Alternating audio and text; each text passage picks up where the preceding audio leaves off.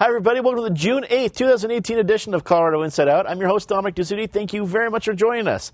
Let's get a quick take on the bizarre case of the off-duty FBI agent whose gun accidentally fired and shot a bystander, gratefully not lethally, after the agent did a backflip at a Denver nightclub. The story has made national headlines and has already involved a well-known Denver lawyer. Patty Calhoun from Westward. Now that Frank Azar, the strong arm, is involved, is the FBI in trouble? Well, it's a good lesson for everyone. When you go to a club and plan to do a backflip, do not stick your gun in the back of your underpants. It just isn't a very sturdy place. Denver cannot buy publicity like this unless maybe it's the night before when an Uber driver shot his passenger, killed him, and has now been charged. Really not a good look for the Denver nightlife scene, but I'm guessing it's even a little worse for that agent over at FBI headquarters right now. I have to agree. Carissa Kafer, columnist with the Denver Post. It's wonderful for you to join us. Not a glowing moment for the FBI. From what we've seen so far, has it been handled appropriately? It seems to have been handled appropriately. I know it's ongoing, but I just think that all of us should keep in mind that alcohol plus guns plus dancing do not mix. Duly noted. Speaking of alcohol, dancing, and guns, Ben Gelt joins us, public affairs consultant. Ben, it's good to have you back. I'm not sure how this could get more bizarre. Again, it's fun to make fun of it because, gratefully, the guy who was shot was not seriously injured, but he was still shot in the middle of a nightclub. And as we were remarking before we rolled tape of some of our staff, is that there was something about, I'm not sure if it's Denver or just 2018, was that when the gun goes off, only one person kind of looks to run away. The rest are just, this is part of the show. What was your reaction seeing that video? Shock. Bad timing for the FBI in an already difficult environment for them, and just unbelievable. And yeah, it's quite startling to see the gun discharge and everybody just kind of freeze and nobody moves. And the only person that moved was the FBI agent himself, and he could not have gotten away fast enough. Walking away as if saying, my bad. Yeah, my bad. Justine Sandoval, political activist. Do you think this puts a damper on future backflips at Denver nightclubs? Oh, definitely. I was actually out that night, and I was like, I probably should go home early. It was after the Rockies game. So I watched this video over and over, and I knew it. All these years out in the nightclubs watching this crazy dancing, I knew someone was eventually going to get hurt. But all joking aside, we really are on the topic about gun safety and gun laws right now. And, I mean, being drunk at a nightclub, doing backflips with a loaded gun does not add up to gun safety. And it's kind of shocking to me because I would think of an FBI agent would be a person who would understand the responsibility of possessing a gun and having that gun. So it just goes to show that, people need to really be serious around firearms because it's not just about mass shootings, but it's about being responsible and using common sense when you have a weapon. You'd like to think an FBI agent would know to have the safety on, if anything. Speaking for the responsible gun owners out there, I think they would at least want that. We actually do not know if he was drinking, but we do know he had a gun in his underpants, which is never good. Which is never good. A telltale That's true. Backflip may have been signed. You're right. I only backflip sober. So. He did stick the landing. If you're going to backflip, everybody, backflip sober. That's all we're saying. That's your little bit of wisdom from Colorado Inside Out. So let's get to some more of the silliness. In a 7-2 decision, the Supreme Court ruled in favor of the owner of Masterpiece Cake Shop and his case regarding his refusal to make a wedding cake for a gay couple in 2012. The decision centered on the Colorado Civil Rights Commission, commenting that the commission treated Jack Phillips unfairly. The decision referenced quotes from a member of the commission that the court ruled were unfairly hostile toward his religious beliefs. Patty, legal experts were quick to point out that this was more about the commission than religious freedom, but it's still the Supreme Court. So what did you think? Well, speaking of backflips, the Supreme Court went out of its way not to really deal with the basic law in this case, but instead to focus on the Colorado Civil Rights Commission, which gave them ample opportunity to find fault with how the Colorado Civil Rights Commission had behaved in this case. You really should not be making any kind of anti-religious statements if you are a commissioner. So they gave the Supreme Court an easy out, which took it. We have a decision that looks like it's in Jack Phillips' favor, but it really doesn't get into the whole business of whether or not a business can refuse to offer a service that is protected to a group that's protected under the law. We don't have a decision on that. And I think it's very narrow. People are saying it's really broad. It isn't. It's a very narrow decision. Even the people who are organizing Pride Fest, Lonnie Hansen, who created the Great Equality Cake 3 years ago and is doing another thing this year, he goes, it's a step back, but it is not one of the big steps. This is not sending gays back into the closet. Krista, what did you think of the decision? I mean, when I hear about, and I agree with Patty, it's a narrow decision, but it's still the Supreme Court of the United States. A narrow decision is still a big decision.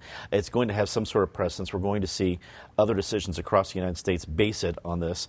What was your takeaway from seeing the 7-2 decision? Well, it's as you said, it's still a Supreme Court decision. It still has weight, even though it's a narrow ruling. It's also the subject of my Denver Post column today. And I think the point is this. You don't have to agree with the Bible. You don't have to agree with the tenets of any religion. You can disagree with the way those tenets are lived out. But what you cannot do if you are a government body is to show hostility to those beliefs. And so what I ended up doing, I ended up researching the First Amendment a bit and found out that Madison, when he was young, had run into some pastors who had been jailed because they were Baptist. And it was a dominant Anglican state of Virginia. And after that, he became inspired to take up the cause of religious liberty. Of course, he went on to then pen the First Amendment. And his point basically is that when a majority believes one thing, you still have to protect the minority. You still have to protect minority religions. And in this case, the country has gotten more secular, particularly with social norms, sexual norms. I think we still have to protect those who are biblically minded Christians to practice their religion. I think that the court may end up leaning in that direction. It's certainly my hope. I think David Cope will be very proud that you were able to quote James Madison and you're taking this. Well done, Krista. Ben, what do you think about the politics of this? Because there's the legal decisions and what can happen in future court appeals, and that's going to have ramifications, but that's going to be a while from now. Do you think that there's going to be some political hay being made out of this, especially since we're in a pretty heated 2018 election? Yes, I do. I think that both sides immediately claimed victory after the ruling, and I think that over time you'll see that the progressive side of the spectrum is probably going to be able to leverage this further by saying, using it as an example of how our rights and liberties are imperiled and how folks that are minorities need to continue to be fervent in advocating for protection and equal treatment under the law. So I think absolutely it will be used politically, and I think you'll be hearing quite a bit about it all the way through November. Justine, I'll follow up with you. Do you think this will be effective with bases, both conservative and progressive, about this getting the vote out in an important election year? Well, I mean, we always hope that there's an issue that rallies people to get out the vote, but people usually don't show up, even with a case like this. But I think that this is a very interesting case for people to talk about because the Baker won because the process was ultimately tainted here in Colorado. So looking at how we approach these type of cases in the future, and we all know that this turned into a huge issue for the legislature during the session this year with the Civil Rights Commission being defunded. So, I mean, this is one of those issues that I think that it will bring up the conversation for us to rally around. But also, through this decision, I mean, the process was tainted, but ultimately the accommodation law still stands. So now we need to go forward and talk about how this really sets out when it comes to discriminating certain groups. Governor Hickenlooper made headlines this week for his vetoes of several bills from this year's legislative session, bringing his total to 9 this year. The vetoes included bills that would have sealed autopsies of children and that would have allowed marijuana tasting clubs and medical marijuana use for kids in the autism spectrum. Krista, through his 8 years as governor, Governor Hickenlooper has vetoed 23 bills, 9 of them this session, and this was a split legislature. This wasn't a bunch of Republican bills trying to get shoved on his desk. It was a split legislature. What gives? I think he's an independent governor. It's something that I've appreciated about his tenure. In this case, he said, we're running an experiment here, talking about marijuana, being a marijuana state. We need to take time. And I think that's true. Whether you're talking about medical uses, autism, it could be a good use. On the other hand, when we're talking about homeopathic remedies, that is, things that science has not shown yet to be effective, what if a parent chooses this at the expense of choosing a more effective and science-proven method to treat the symptoms of autism? Similarly, if we're looking at some of the other things, why not take a step back? The sealing of cases, for example, autopsy cases of kids. what if there's wrongdoing? Is it if we're shutting that from the eyes of others, could we actually miss something? So I think he was right to say, hey, it's not a firm no, not forever, but let's take a step back. Ben, were you surprised to see so many vetoes, especially coming out of a session where you have a razor-thin Republican majority in the Senate? You have, while it's a Democratically controlled House, it wasn't like a whole lot of progressive bills were making it through the Senate. I guess I was surprised, I'll say, that of seeing 9 different vetoes really covering a lot of different areas. What were your thoughts? Very surprising. I think I certainly took notice of the cannabis bills that he vetoed, and to me, it's a little late for the governor to be starting to express some kind of concern around public health and safety on these issues. They have largely ducked those issues, and that gets into some really tall weeds that we don't have to go to. But I just thought it was silly on its face. I found it hypocritical. I also think that, yes, it's a fast-paced industry and a lot of change and action, but frankly, Colorado is already losing its grip as a thought leader and as a market leader in the industry, and I think that this is only going to serve to help us backslide, and I thought it was pretty backwards on the part of the governor. Justine, from the variety of vetoes we have to choose from, what was the most surprising to you? I don't think any of them are really surprising.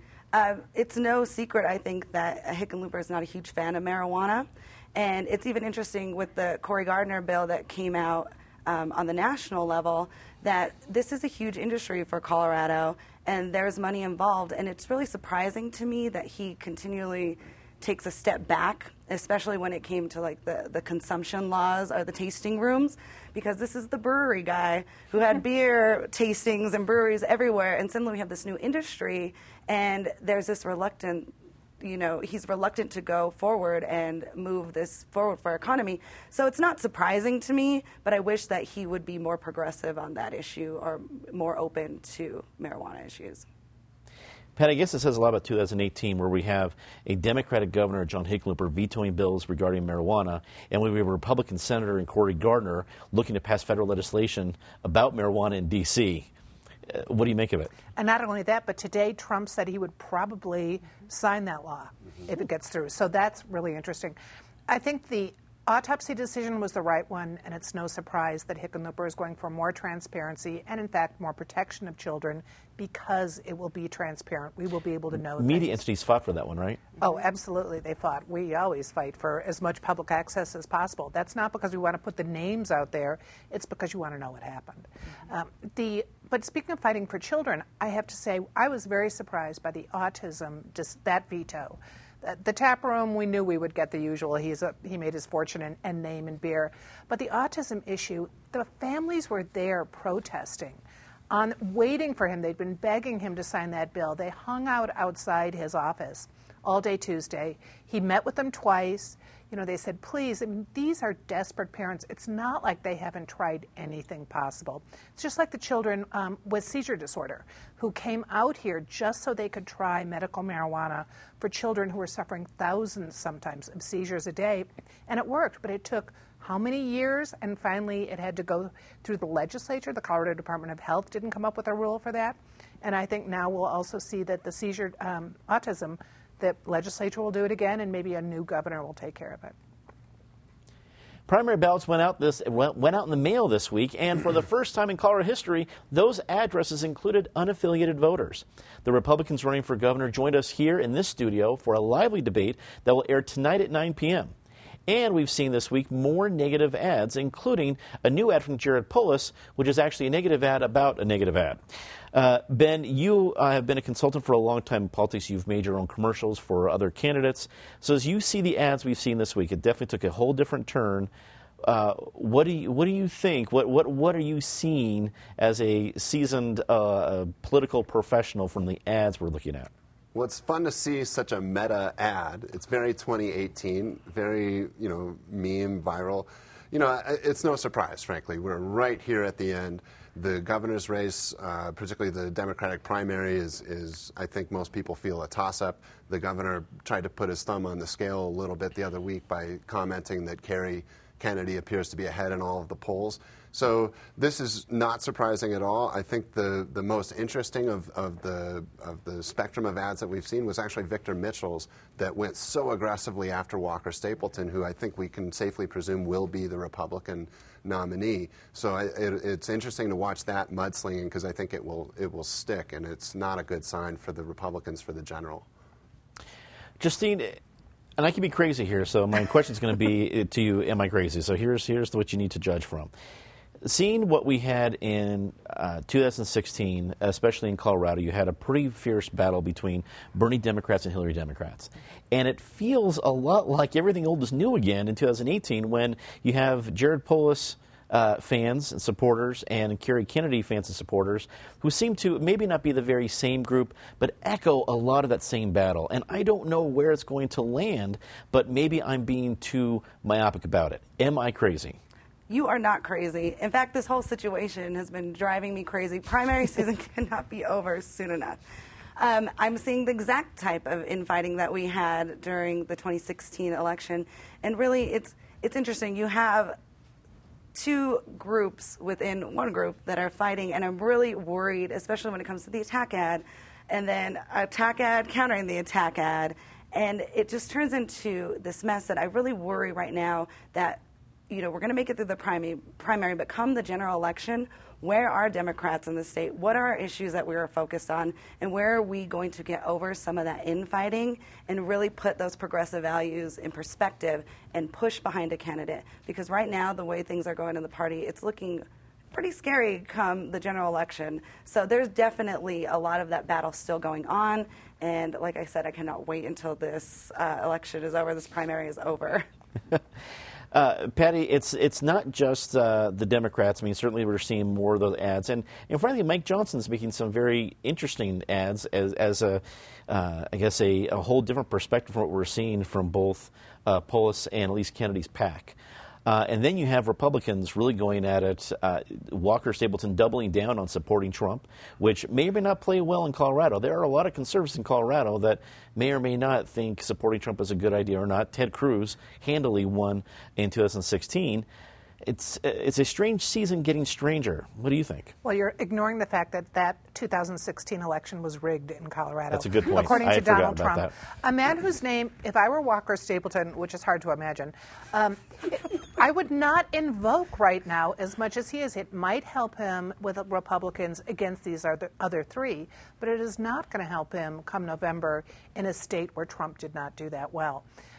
We assume Stapleton will be in the primary, even though he didn't show up for the debate here. I didn't think you missed much. I watched some of him on Channel 9's debate last night, and he did not cover himself with glory in that one. I think one of the most interesting things about these candidates is how they respond to attack ads and how they respond to be challenged about errors. That was certainly something they did on Channel 9. They challenged Stapleton about had he learned anything from his inaccuracies, and he said no, which was interesting. And here, when you had the debate with the first day of negative advertising for the Democrats, and Kerry Kennedy was challenged about that, and she just did not even respond. So I kind of am interested in the attack ads right now just because it gets the candidates to be a little more, they respond a little more quickly. They're a little less measured, so maybe we'll find out more about them. Krista, well, I mentioned it in the topic. The big unknown here, because it's never happened before, is unaffiliated voters. They can only pick one ballot, as I have said in the debates. I know Lynn Bartels would want me to remind you that if you're an unaffiliated voter, you can only select one ballot, Democrats or Republicans. If you send in both, they'll both be nulled.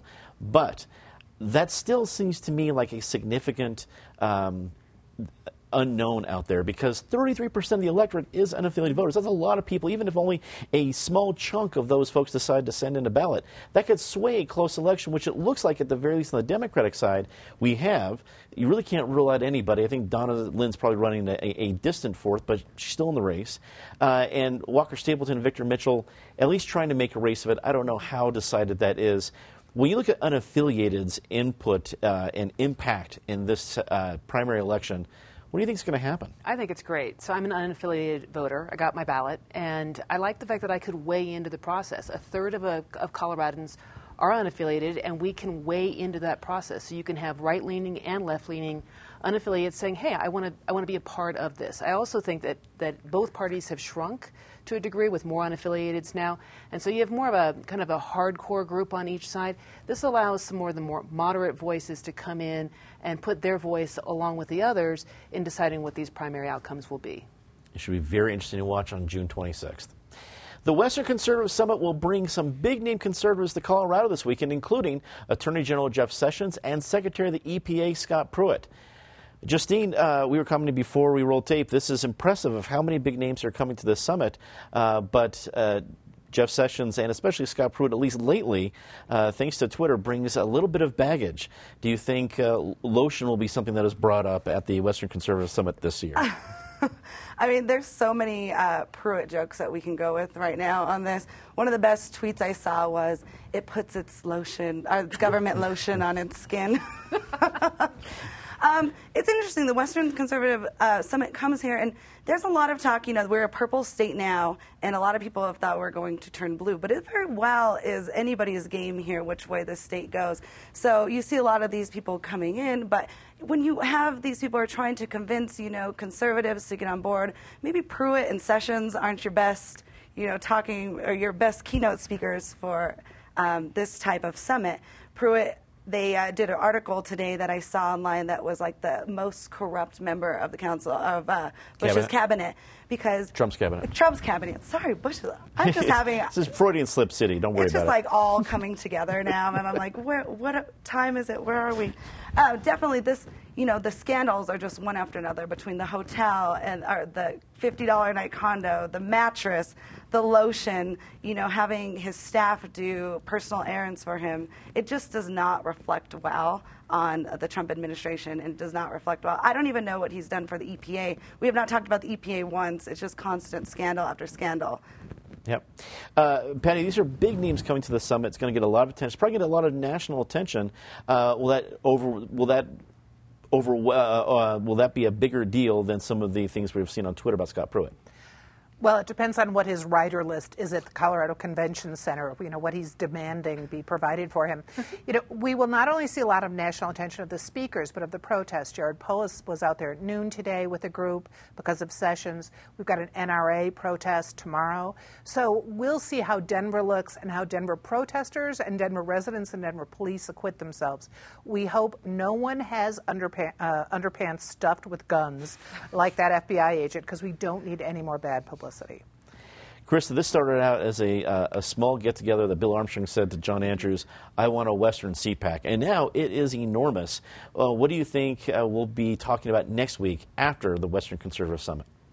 You know, I hope that it engages in the conversation and provides some material out there. I'm with Justine. I think that perhaps Sessions and Pruitt were not the best choices. I think that Attorney General Sessions is a nice man. The more that Trump beats up on him, the more I like him. But his, he's a true conservative. The state is fairly libertarian, and then Pruitt is drowning in scandals. And what's he going to talk about? Maybe that's what we'll be talking about in a week. Good point. Ben, wrap it up for us. You know, it's an interesting event. It's a feel-good thing for Western conservatives and Colorado conservatives. It's a way for the local contingent to have direct contact with national and frankly international players in the conservative community. I think the attention that will come into the city will all be really positive. I'm not worried at all about how the police acquit themselves. I'm also not worried about any backflips in that crowd. I do suspect there will be many concealed carry in the room, just no backflips, guys.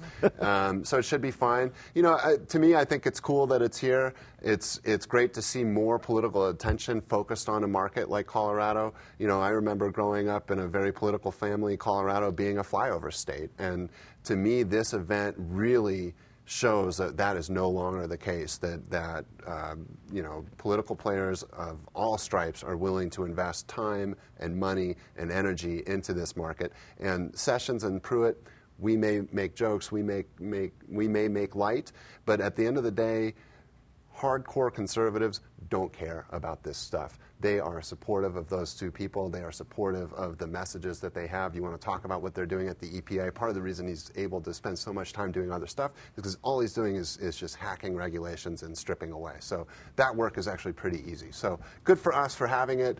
Too bad that we have such characters in place in power, but you get the government you deserve. So here we are. Let's quickly get to our favorite part of the show, Disgrace of the Week. As always, Ms. Cahoon, please start us off. Wasn't long ago that Denver officials were paying $16,000 to fly to Paris to celebrate Norwegian Airlines' flight there. They've now cut back on some of that schedule as of November 1, leaving some of the people who bought the tickets high and dry. Krista. Attorney General Sessions said that good people do not smoke marijuana. Now, I'm not a smoker. I'm not a fan of drugs. I don't do drugs. But you know what? There are some good people who smoke marijuana. Just a silly blanket statement. Ben.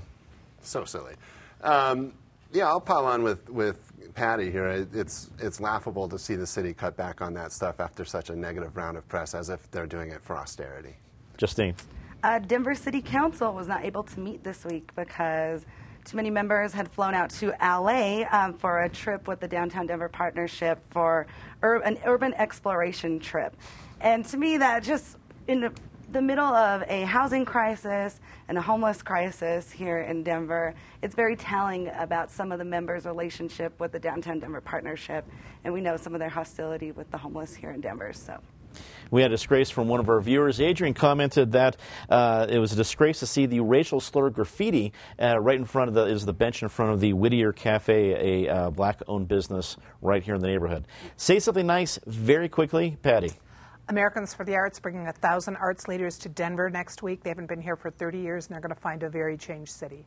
Science has used an algorithm to figure out how much caffeine, how much coffee you should have, and at what times during the day. It's a blessing to all of us. Ben. Gabrielle Bryant, who had her last show here last week. I'm sorry I missed her, and best of luck to you. Justine. Back to the Whittier Cafe, to the community that came out and had a huge rally the next day after those comments were written on the building. That's my neighborhood, and I think it's amazing that so many people came together. And like Brother Jeff said, it's about everybody in this community. We will not tolerate racism. They're here. Before we go tonight, be sure to stay tuned right here at 9 p.m. as we continue our primary election season coverage with Colorado Decides and the Republicans running for governor of Colorado. It is an intriguing debate, trust me. That's all the time we have for this edition of Colorado Inside Out. Take CIO wherever you go. We're on Facebook, Twitter, YouTube, you name it, we are there. Check out our podcasts on iTunes and Google Play. For everyone here at Colorado Public Television, I'm Dominic Dezzutti. Thanks for watching. Good night.